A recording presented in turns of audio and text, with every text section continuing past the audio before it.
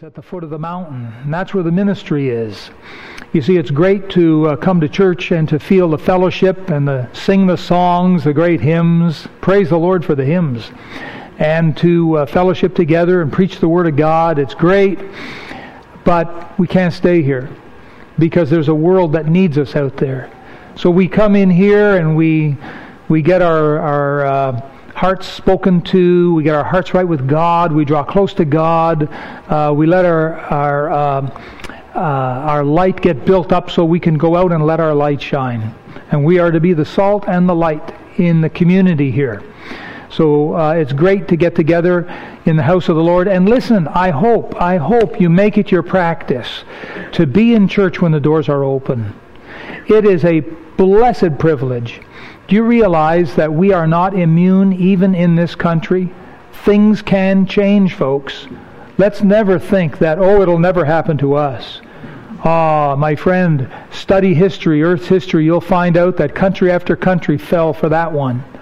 And, it could happen here. But this is Canada. It's the cushiony country of the world.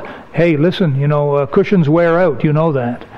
And we never want to take for granted the blessed privilege. You say, there's another way. I say, how's that? You get into some horrible accident, you can't come to church. Imagine that. Right now, you can come to church every time you want. Sunday morning, Sunday evening, Wednesday night, and I pray you do, and I hope you do. Come here, get built up, get the blessing, so you can go and let your light shine, so that you can hear what God would have for you, for your home. Even. Imagine if you were in some kind of horrific accident, now you're not able to come to church anymore. Well, there's one way that you stop being able to come to church. How about that? I know a lot of people stop themselves from coming to church. Nice, beautiful weather like this, they hear the golf course calling them. The sound of that ball going in the cup, whatever. They hear the fish biting. They hear the waves lapping at the beach. They hear the voice of Aunt Matilda saying, "Come visit me this Sunday, I've baked brownies." They hear all these things and off they go. Listen folks, those things are all fine, but there's something finer. And that's the Lord. And the Lord is calling us. So it's a great thing to be together in the house of the Lord and take advantage of all the times that we're open. But we need to go out to that world and let our light shine. And in that school, in that office, in that factory, in that neighborhood, and sometimes even in that house, you need to let your light shine so that unsaved family and loved ones and friends can see there's a difference in you. And here in our story, we've got a dad who was desperate. And he ended up bringing his boy to Jesus, and he had probably the most memorable day of his whole life. And the story unfolds here. What a tragedy it is, really. This boy somehow found himself messed up with a demon. I know that there are few things in life as tragic as when people become demonically possessed. Now, Dr. Richard Gallagher is a professional psychiatrist. He was trained at two of the most famous universities, Princeton and Yale, and he works in New York State at a private practice, and he's also on the faculty at the Columbia University and New York Medical College. And he is one of the very few mental health care professionals today that believe people can be demonically possessed. Most in the healthcare, they don't believe that, and they believe it's all something to do with an imbalance of chemicals and things like that. Now, in his work, Gallagher has found, listen to this, he has found the majority of those whom he is asked to assess who think that they're demonically possessed are not. Out of the many thousands of consultants and consultations that he's done over the years, only about 100 were actually demonically possessed. Imagine that. It shouldn't surprise us because a lot of people walk around, they think they're going crazy. I think I'm going crazy. I must be going crazy. I must be going crazy. Have you ever known anyone to talk like that, or have you yourself ever said those words? I think I'm going crazy. I'm going out of my mind. I think I'm going crazy. Well, truth is you're not, because if you were, you'd be the last person to know about it. You wouldn't know you're going crazy, right? Yeah, that's how she works. In the movies, when they're going to shoot someone from a distance, the sniper, they always give you the bang, and then the guy goes, and falls over, right? But in reality, the bang comes after. You don't hear the bang. The bullet's already hit you, and down you go. And then if you're still conscious, you'll hear the bang. Well, I'm saying this, that if you think you're going crazy, you're all right. You're still okay. Some Christians think that they've lost their salvation, and they're just torn up about it. Well, listen, if you're really torn up about it, you haven't lost it. If you were unsaved, you wouldn't be torn up about it. Unsaved people are dead in their sins and trespasses. They're insensitive in many ways. They're not fearful that they've lost their salvation or something like that, because they're dead in their sin and trespasses. But there's a lot of Christians who mistakenly think they've lost their salvation, and it just eats them alive. And so, likewise, there are people who think that they're demonically possessed, but they're not. But I think they're demonically oppressed.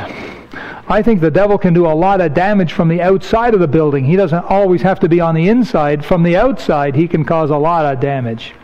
That's very true. Now, the more severe cases of demonic possession seem to have paranormal features. And there's typically, but not always, an obvious entry point based on the victim's choices. Now, these are Gallagher's words. Someone might turn to evil, or turn to Satanism in a weak moment, or maybe bargain with the devil. Now, what all that means is that people who become satanically, demonically possessed, at first need to open themselves up to it. You just don't wake up one morning and you're demonically possessed. You've got to kind of open yourself up to it. And that involves getting involved with satanic things. And that can be something like Ouija boards, which are still for sale in the stores today. Seances, where people get together and they hold hands and they close their eyes, and maybe a crystal ball in the center of the table. Satanic cults and other such things. So it would seem that people have to open themselves up to it. And demonic possession is very real. It's still in the world today. And we got a story here of how a dad came to the rescue of his son by bringing his son to Jesus. Now, the story here starts with Jesus descending the mount with his 3 disciples, Peter, James, and John. There's the other 9 disciples at the foot of the mountain, and they found a crowd of people had gathered around those 9 disciples. The crowd seemed a bit nasty that day. They seemed to be criticizing the disciples over something. What was it? Well, in Matthew 17, we have the same story as we have here in Mark chapter 9, and it says that the father brought his demon-possessed son to the disciples, and they could not heal him. Here we have this verse in 18, I spake to thy disciples, they could not cast him out. And we find now this is what it's all about. There's a group of people in the New Testament in Jesus' day called the scribes.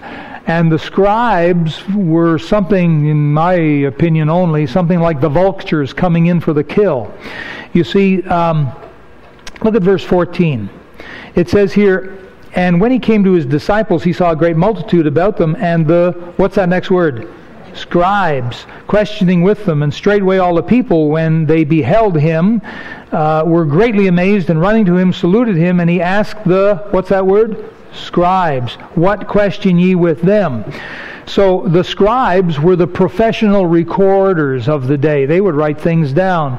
I know it doesn't sound like much to you today, but back then, not everyone could read, not everyone could write, and those who could read and write, their writing might look something like a doctor's prescription or something, and no one else could read it. And so the scribes took years of schooling to be able to read and write, and they were very educated, very learned men, but their main job was to write things down. They were the recorders. And here they were the vultures, I think, because they were coming and they were criticizing and questioning and so on the disciples. And who knows what kind of hard and tough and unreasonable questions they were asking them. But maybe they wanted to use this against them because the scribes were not fans of Jesus. They did not like Jesus. They were pretty much against him, as were the Pharisees, as were the Sadducees, the other two main religious groups in Jesus' day. Now, maybe the scribes were trying to write things down and trying to question the disciples and trying to use that against them. I remember many years ago, my wife and I knocked on a door, and it was a lady who's part of the Jehovah's Witness cult. And so we got talking with her and asked if she would like us to come back and have a little Bible study with her. She said, yes, I'd like that. And so we went back. I think it was later that night or the next night. And when we got there, she opened the door and we went in, and there was all these other people there. She'd invited half her cult into the house, and the leader of the cult was there. Oh boy, well now I was in the hot seat, right? And so for the next half hour, he took out a pad and paper, and he started asking me these lawyer type of questions, and he would write down his answer, or the answer. And so at one point, he started using all these things against me. Now, you've boxed yourself into a corner, he would say to me, because you've said this and this, and you're totally mixed up with what you're saying. And so I think the scribes were like that. They would write things down and then come back and try and use them against you. And that's the situation here. Now, the father could have gotten upset with all this. He'd been there maybe for a little while, and the disciples, the 9 disciples, who only just not too long before this, they were involved. They had been sent out with the 70. They had power to cast out demons, so they had some experience in this. Now, when the father brought his demon-possessed boy, nothing seemed to work. They tried what used to work and doesn't work. And so they were frustrated. I'm sure the father was frustrated. The scribes were having a field day with this. Boy, oh boy, when we get back to the newspaper, boy, we're going to write up a story against these guys. And it was just not a pretty scene. The father could have gotten discouraged and taken his son and gone back home, but not this dad, because this dad was on a mission. And when you're on a mission, you tend to look past some of these discouraging things, and you look past some of the obstacles. This dad was on a mission to bring his messed up boy to Jesus. Folks, I needn't tell you, I needn't remind you, we live in a messed up world. This world is messed up, and it's not getting unmessed. It's getting more messed. Every day I'm amazed, more mess. I just read in the news today that yesterday down in New Jersey, there was some wild shooting. Something like 20 people or more are injured, and the suspect has been killed. Over in another part of the world, a guy went and blew himself up and took 14 with him. Down in South America, there was a big stampede at some kind of Yahoo of a nightclub or something, and a bunch of people are dead.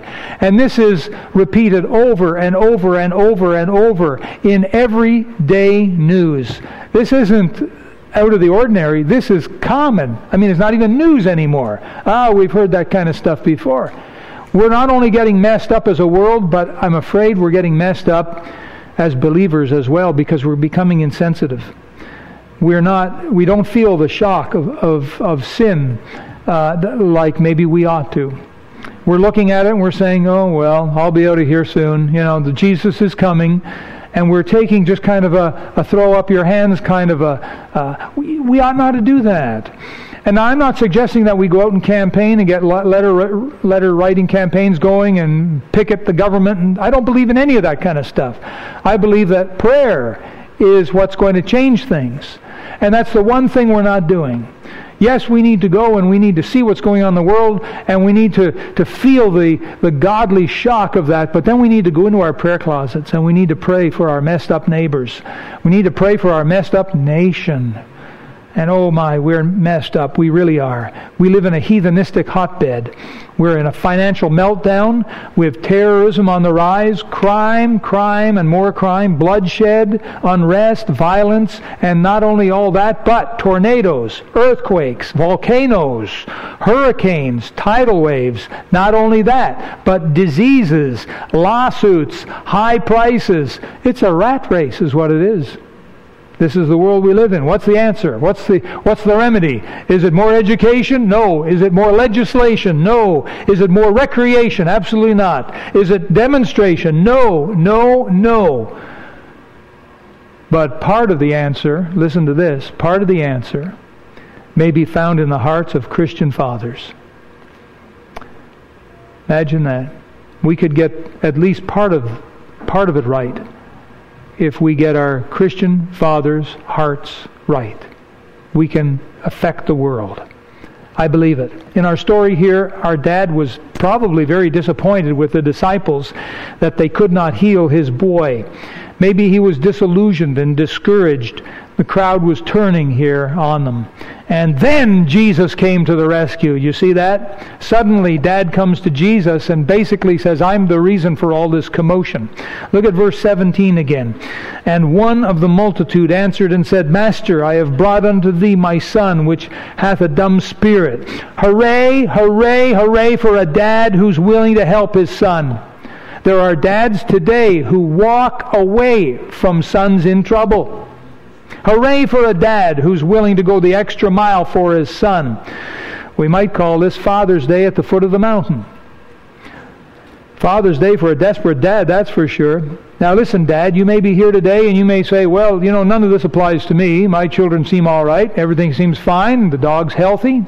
We keep our mortgage payments, we keep our car payments, and all of our running costs seem to all be covered.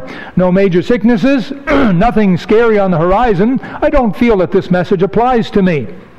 Dad, your son, your daughter may not be in trouble today, and praise the Lord for it. But what guarantee have you on tomorrow?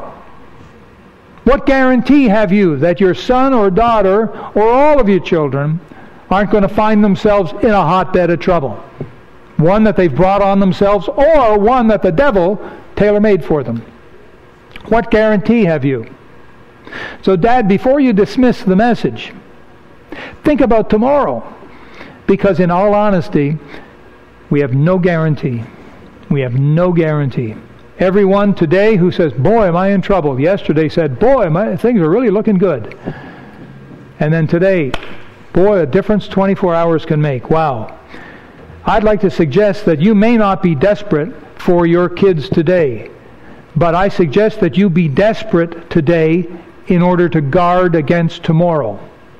If you've ever read the book of Job, Job was a godly daddy, and he had 10 children, and they were good kids. But as a good father, Job thought, it could be that my children may have made a mistake and will incur, the judgment of God on them. And so Job was always praying for them. And he always did sacrifice to God for them. You've got to read Job chapter 1 to really understand that. The real heart of a father there, this fellow Job. Now let's take a minute or two and let's look at the dad's responsibility. Let's take a look at dad's responsibility. Now, in spite of what some people today are saying, listen carefully, dad is still considered by God to be the head of the home. Okay? I don't make an apology for that, and I don't tiptoe around that. I know that is politically incorrect in this country. I know that. But I'm just talking according to what God has written. In God's estimation, dad is still considered the head of the home. And I know it. There are some dads who are lousy heads of the home. I know that. Their wives sure know it. But it doesn't change the fact. Now, at your work, your boss may be a lousy boss. But is he still a boss? Yes or no? Yes, he is. Many, many years ago, I remember a man who said something to me. He used to work for McDonald's. The French fries and so on. He used to work for McDonald's. And he said that in their staff meetings, they'd get together and the manager would say to his staff, now staff, guys, listen up. I want you to know something. The customer is not always right. But the customer is always the customer. Imagine going into a store with a pocket full of money, ready to buy a product, and the salesperson gives you lip. The salesperson gives you attitude. The salesperson cuts you down a little bit. How anxious are you now to purchase from that store? You'd probably say, buddy, you just blew a sale. And you'd turn and walk out the door and down the street to the competitor, even if the price was more. Oh boy, oh boy, oh boy. It's still in God's sight, Dad is still ahead of the home. Whether he's a good dad or we wish he were a good dad. Now, unfortunately, some men abuse the responsibility. They oppress their wife. They oppress their children. Shame on them. A dad's responsibility is to provide the right kind of home for his children. That is a dad's responsibility, is to provide the right kind of home for his children. However, there are too many homes that are far, far from what they ought to be. There's beer sitting in the refrigerator where the milk should be. There's dirty magazines on the table where the Bible should be.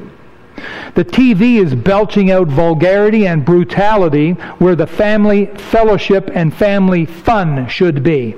In some homes, Dad has left and moved away. Dad, don't forsake your family. I know you're tempted to. Everyone's tempted to run. It doesn't matter what you're doing. At some point, you're tempted to quit.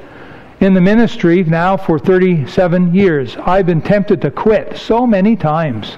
In my first year, back in 1981 till 1982, every single Monday, I'd say to my wife, I'm quitting. I quit. I'm out of this. And between God and my wife, I'm in the ministry today. Yeah, she's a good encouragement, she is. A young man who experienced his father walking out wrote this poem.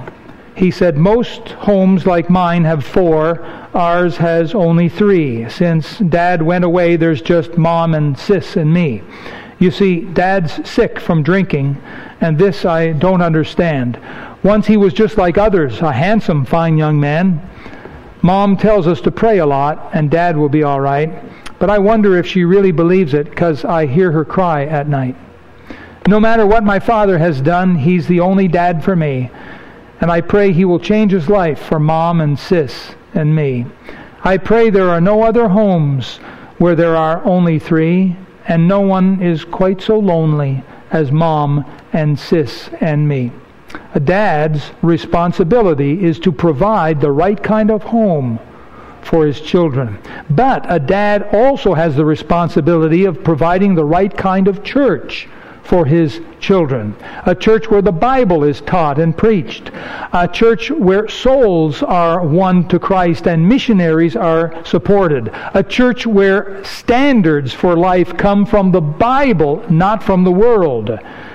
A church where Dad himself takes a part in serving the Lord. Did you catch that one? A church where Dad takes a part in serving the Lord. I believe that a child, a son, a daughter, must see with their own eyes that Dad is serving the Lord in a right kind of church. Now, the dad in our story brought his boy to Jesus. And children are often brought to Jesus by godly dads. I'll say it again. Sons and daughters are often brought to Jesus by godly fathers. Dad, are you living a godly life? I'm not asking you if you're perfect. I'm not asking you if you've ever sinned. I'm asking you if you're living a godly life. Every man, woman, young person trips up at some point. We're sinners by birth and by choice, unfortunately. And sin has kind of done a hatchet job on our lives. And we make mistakes. We do, because we're human. But what I'm asking is, are you hitting more home runs than striking out? Do you strike out every time you get up to bat? Do you at least get the first base? Dad, are you trying? Are you living a godly life? Now, let's take a look at the condition of the boy here, the lad, the son. This is point number 2 if you're taking notes. The boy was messed up. Underline that. The boy was messed up. And I believe there are some fine parents in the world today who refuse to believe that their child, their son or their daughter, could ever do anything wrong. Oh, that would be someone else's son you're talking about. That would be the neighbor's daughter. Oh, that's not my child. My child would never do such a thing. No, I know my kid. Sure, I was there when they were born. I changed their diapers and fed them. I know this kid. From the ground up, my kid would never say such a thing. My boy, my girl would never get involved with such a thing. What's that? No, not my son. He doesn't have that habit. My daughter? No. You're talking about someone else. And there are parents like that. They refuse to believe the Scriptures that say all have sinned. All we like sheep have gone astray. They refuse to believe that. They veneer and they varnish their kids to perfection. You know, I made that mistake. Back when we were in Ontario, we lived on we owned a little bit of a farmland, very small, 2 acres there. And the neighboring farmer came to me once and said, your kids are playing with matches in my barn. I said, no, it wouldn't be my kids. Yeah, I said that. Guess whose kids they were? I'm not going to tell you. I'm not going to tell you whose kids they were, but it wasn't the farmer's kids. It's very, very true that this boy was messed up, and it's very, very true that there's a lot of kids messed up. And we overlook it. We say, oh, well, that's just a little phase. It's nothing serious. They're just kind of sowing their wild oats. They're just kind of going astray a little bit. It's nothing at all. Don't worry about it. No, it's something to worry about. If you're out in the ocean or out in the lake and you've got one little hole in your boat, you've got something to consider, right? How big a hole do you need in order to sink, anyhow? Huh? How big a hole? Just don't plug it. Find out. It's not a big hole. It's only a ½ inch. Don't worry about it. No, I'd worry about it. If I were you, I'd worry about that. Yeah. Does it have to be like a foot big hole? No. A little small hole. You got a nice balloon. How big a pin do you need to pop that? And boys are messed up. Girls are messed up because we're all messed up. Now, this dad knew his lad was messed up, and he did not try to hide it. It says in Proverbs, he that covereth his sin shall not prosper, but whoso confesseth and forsaketh them shall have mercy. Look at verse 17 again. One of the multitude answered and said, Master, I have brought unto thee my son, which hath a dumb spirit, and wheresoever he taketh him, he teareth him, and he foameth, and gnasheth with his teeth, and pineth away. Now that's pretty pathetic, isn't it? Mom, Dad, that'd be horrible if that was your son. Wouldn't that be? Whether your son is 2 years old or whether your son is 42 years old, that would be pretty hard to take, wouldn't it? If that were your child going through this. When it says pineth away, it makes you think of maybe the son was a bit younger and maybe his bodily form, he was languishing. But the idea of pineth means pain. Pain. The kid was in pain. What this demon was doing to him is something that you and I will probably never understand this side of glory. But that demon inside that boy was causing this kid so much agony and pain and suffering and gnashing and foaming, and who knows, maybe there was even deep guttural voices coming out of the little boy's mouth. But this boy was messed up. How he got that way, we're not sure, except we know a couple of principles. You've got to kind of expose yourself to this in order to become demon-possessed. Now look at verse 22 here. He says, oft times I cast him into the fire and into the water to destroy him. Now that's the kind of home life this father and his wife had with this boy. And they had to watch him constantly, because if they took their eyes off him for a minute, the demon inside the boy could maybe have the boy run headlong and try and jump into a fire. Or jump into the lake and try and drown himself. Or who knows what else they've had to go through. Chances are you and I have never experienced anything like that this father here has had to experience and go through. Maybe you've had a tough time with one or more of your kids, but I guarantee that's a picnic compared to what this man had to put up with. And the trauma. And can you imagine the shame in the neighborhood? Wow. Oh, stay away from that family. Oh, keep your kids away from that boy. Now, listen, I can understand if there's a demonically possessed boy, you'd want to keep your kids back, right? But still, there's the shame of it for both the husband and the wife, for mom and dad. Not good, folks, not good. But look in verse 22. He says, but if thou canst do anything, have compassion on us and help us. And then verse 19, you see, verse 19, Jesus speaking, He answereth him and saith, How, O faithless generation, how long shall I be with you? How long shall I suffer you? Look at the next words. Bring him unto me. Now, Dad, that is your number one responsibility with your son and with your daughter, with all your kids, is to bring them to Jesus. You know what one of the big problems was, at least anyhow, years ago with parents and children in Sunday school, is parents would send their children to Sunday school. If I were to ask you, do you believe that Sunday school would have a positive effect on your children? Chances are you'd say to me, yes. Do you believe that putting your children in a godly atmosphere with a godly teacher, that the teacher could teach them godly things, do you think that would be good or bad for your child?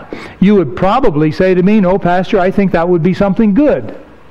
All right, then you have these parents who send their kids to Sunday school. Now, that's a mistake. The mistake is with the first word, send. We should change that. We should change that to the word what? Bring. Bring your children to Sunday school. Bring your children to Sunday school. Now, those of you that have children, did you bring them to Sunday school? Say, what time does Sunday school begin? It's not 10:30. Sunday school around here begins 10 o'clock. And oftentimes I have Sunday school teachers that say to me, Pastor, we have children that come in like at 10:30 and half the lesson's over. Over half the lesson's gone. And sometimes I have to back up and start to tell them what they missed. I know. I can't force anyone to do anything. All I can do is let you know what the problem is. You'll have to fix it. If Sunday school is good for the children, shouldn't we bring them to Sunday school? It's only my opinion, folks. It doesn't matter much, but I think there's something there. And, if good things are happening in God's house, let's be in God's house. Let's be in God's house. If you've got suggestions on how we can do what we're doing better, by all means, tell us. Let us know. Tell us how we can improve on things. But we've got a ministry here called Sunday School, and we've got godly men and women who dedicate their ministries to the Lord, serving in Sunday school. I just want you to know about that. But a father's number one responsibility is to bring his children to Jesus Christ. Ephesians chapter 6 verse 4 says dads are to bring up their children in the fear and admonition of the Lord. Now that's a godly, healthy fear. And father, listen to me, you will not do that unless you put a ton of prayer alone with God. You cannot bring up your children in the fear and admonition of the Lord. You cannot do it properly unless you spend time alone with God. Kids, I want you to grow up godly, and I want you to love Jesus, and I want you to do everything right. But Dad, you don't go to Sunday school. But Dad, I never see you reading your Bible. But Dad, you never take time for prayer. Don't do as I do. Do as I say. And that doesn't cut it, does it? Dad needs to set the example. Dad, I got a suggestion for you. Go in your bedroom today or tomorrow or sometime when the kids are around the house. Get on your knees, bedside or at the chair or something, and start praying to Jesus for your family, and leave your bedroom door open so your kids can accidentally see you on your knees with Jesus. They'll grow up with that image in their head. I remember seeing my dad on his knees with Jesus. Man, that'll never leave them. Just a suggestion, Dad. Just a thought. Take it or leave it. But I believe with all my heart that we need to spend a ton of prayer alone with Jesus if we're going to see our kids through a miserable world. This is not the same world as it was 20 years ago. Boy, have we changed, haven't we? Man a-living. We need a world full of good dads right now, because dads, your kids need you. Now finally, let's finish up here. We've looked at the dad, we looked at his lad. Let's look and see that demons give away to Christ's command. They do. Now we're in chapter 9, and please look at verse 21. So he, Jesus, asked his father, how long is it ago since this came unto him? And he said, of a child. And so who knows, maybe the boy was a teenager. And oft times it hath cast him into the fire and into the waters to destroy him. But if thou canst do anything, have compassion on us and help us. Wow. And so we don't know all of the reasons why this boy got demon-possessed, but it's quite possible, listen to this, it's possible that Dad got too busy making money, too busy working, not enough time at home, not enough time with his boy. And his boy, children left alone get themselves into trouble. Have you noticed that? Parents, have you noticed that when it's real quiet in the house, that's when you go looking for your kids? You know what I'm talking about? Yeah. See what's happening. And unfortunately, there's just too many dads spending not enough time at home with the kids. Well, that's what I married a woman for. Let her, do all that. That's a mother's responsibility. Boy, have you got nothing coming. If you think that it's up to your wife to raise the kids, you, Dad, Ephesians chapter 6, and ye fathers, provoke not your children, to wrath, but bring them up in the nurture and admonition of the Lord. Dad, it is your responsibility. You, look in the mirror, that's the guy who's going to answer to God. And if you are not doing your job, you are going to answer to God for it. And if your family one day leaves you, you will have reaped what you've sown. In Proverbs chapter 11, it says, he that troubleth his own house shall inherit the wind. There you go. That's what you'll inherit. You keep troubling and troubling. And one way you trouble is by not being there to help.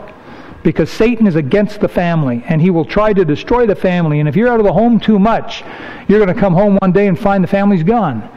Your kids will grow up and say, boy, am I glad I'm out of here. And who knows what else will happen. I'm not trying to be mean or nasty. I just want you to know the reality of it. Okay? I just want you to know that it's possible. These things could happen. Wherefore let him that thinketh he standeth take heed lest he fall. So anyhow, we don't know all of the reasons here, but look here at verse 23. Jesus said unto him, if thou canst believe. Now watch this. In verse 22, the man, the father, said to Jesus, if thou canst do anything. And Jesus answered him, well, if thou canst believe, are possible to him that believeth. Take your pencil and underline those words, would you please? All things are possible to him that believeth. And so the man was asking Jesus, can you do anything? And Jesus was saying, can you believe? All things are possible. Verse 24, and straightway the father of the child cried out and said with tears, you see, he was a desperate man, Lord, I believe, help thou my unbelief. Lurking within every one of us is elements of belief and elements of unbelief. Oh, one side of us says, I believe, and the other side of us says, oh, I wish I could believe. I'm so confident. Oh, I'm so doubtful. It's just like having the angel and the little devil, right? One on each shoulder. And that's kind of common in our lives. The devil, I think, makes sure of it here. And so we come now to verse 25. When Jesus saw the people running together, he rebuked the foul spirit, saying unto him, thou dumb and deaf spirit, I charge thee, come out of him and enter no more into him. And the spirit cried and rent him sore and came out of him. And he was as one dead. That means the boy fell over there, insomuch that many said, he is dead. But Jesus took him by the hand and lifted him up, and he arose. Amen. Wow. Now this turned out to be a great Father's Day for a very desperate man. A desperate dad indeed. I'm reminded in Scripture of another desperate father. He was the father of a prodigal son. You remember that story? Oh, how the father's heart must have broken. See, it's not always the dad that messes up. Sometimes the son messes up. And in this case, boy, did that son mess up. And he took money and he went off to Sodom and Gomorrah, just about, Sin City, and he wasted it all there. And if you've got a pocket full of money and you're looking to have some fun, you'll go through that so fast, you'll waste it all, it'll be gone. That's what happened to the young boy. And then a famine came, and the only work he could get was feeding hogs or pigs, which is no work for a Jewish boy. And finally one day he says, what am I doing? What am I doing? And he finally came to himself and he said, I'm so foolish.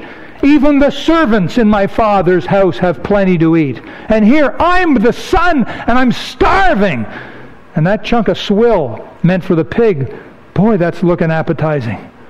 Oh! And she said, I will arise. This is what I'm going to do. I'm going to rise. I'm going to go to my father. I'm going to say, Father, I have sinned against you and against heaven. I am no more worthy to be called thy son. Anyhow, his dad saw him coming from afar off. How did his dad do that? It's because his dad was looking for him. Every day he'd look at the horizon. And finally he saw this ragged, barefooted vagabond, and he said to himself, you know, I recognize the way that one is walking. He's about the right size. That's my son! And he ran toward his son. And he put his arms around him and kissed him. You remember the son started making the apology and saying, Father, I've sinned. I'm no longer worthy. And Father calls for the servant to bring out a robe for him and shoes and a ring for his finger. And he says, kill the fatted calf. We're going to party tonight. And he said, my son which was lost is now found. My son which was dead is now back alive. And that's how the Father felt. Do you have a heavenly Father? Have you been walking as close with Heavenly Father as you should have been? You know, years can slip by before you wake up and realize, what am I doing? Here I'm trying to provide my kids with everything that I never had, and yet it seems the thing that they really needed, me, I never gave them. I gave them money. I gave them a nice house to live in. I gave them an education and food, and all that's good. But what they needed most was me, and I was never there for them. Now, I'm not going to ask you to raise your hand, but I wonder how many of you have felt that way, that your dad wasn't there for you. He was just off doing other things. One of the great evangelists of the 1900s was named Billy Sunday, and the man was powerful in the pulpit. He was an evangelist and traveled across America. He was in Canada. He traveled the world. It's estimated he may have led 1 million souls to Christ. And he preached against alcohol. It was called booze. And he would thunder against alcohol. And he'd go into a city, and his preaching was so powerful that all of the taverns and the saloons went out of business. They'd have to close up because men got saved and they stopped drinking that stuff. And there's no more business for the saloon keeper. And they'd close up. But not in Chicago. And they wrote a song and they said, Chicago, Chicago. It's my kind of town. And they said, the town that Billy Sunday couldn't close down. That's how wicked Chicago was. But Billy Sunday was really a great man of God. But his own boys, growing up, and Dad wasn't there. He was off saving the world. And this is sad. His own boys got into alcohol and became alcoholics. His own sons. And on his deathbed, Billy Sunday said to his wife, Ma, we led the world to Christ, and we let our own boys go to hell. Dad, how about it? When will we wake up and realize what our children really need is us? You will never grow out of a job, Dad. Never. For as long as you are alive, your children are going to need a dad. Maybe you've messed up. Maybe you've cut ties and burned bridges and done things you regret. You know, with God's help, you can fix that. It may take you time, but it will work if you will first come to Jesus yourself. And then in prayer every day, start praying for your children. Bring your children to Jesus, Dad. That's what you need to do. Let's stand to our feet. We're going to have an invitation. And Dad, I'm going to ask you a tough question. Are you man enough to come to Jesus today on an invitation and pray for your family?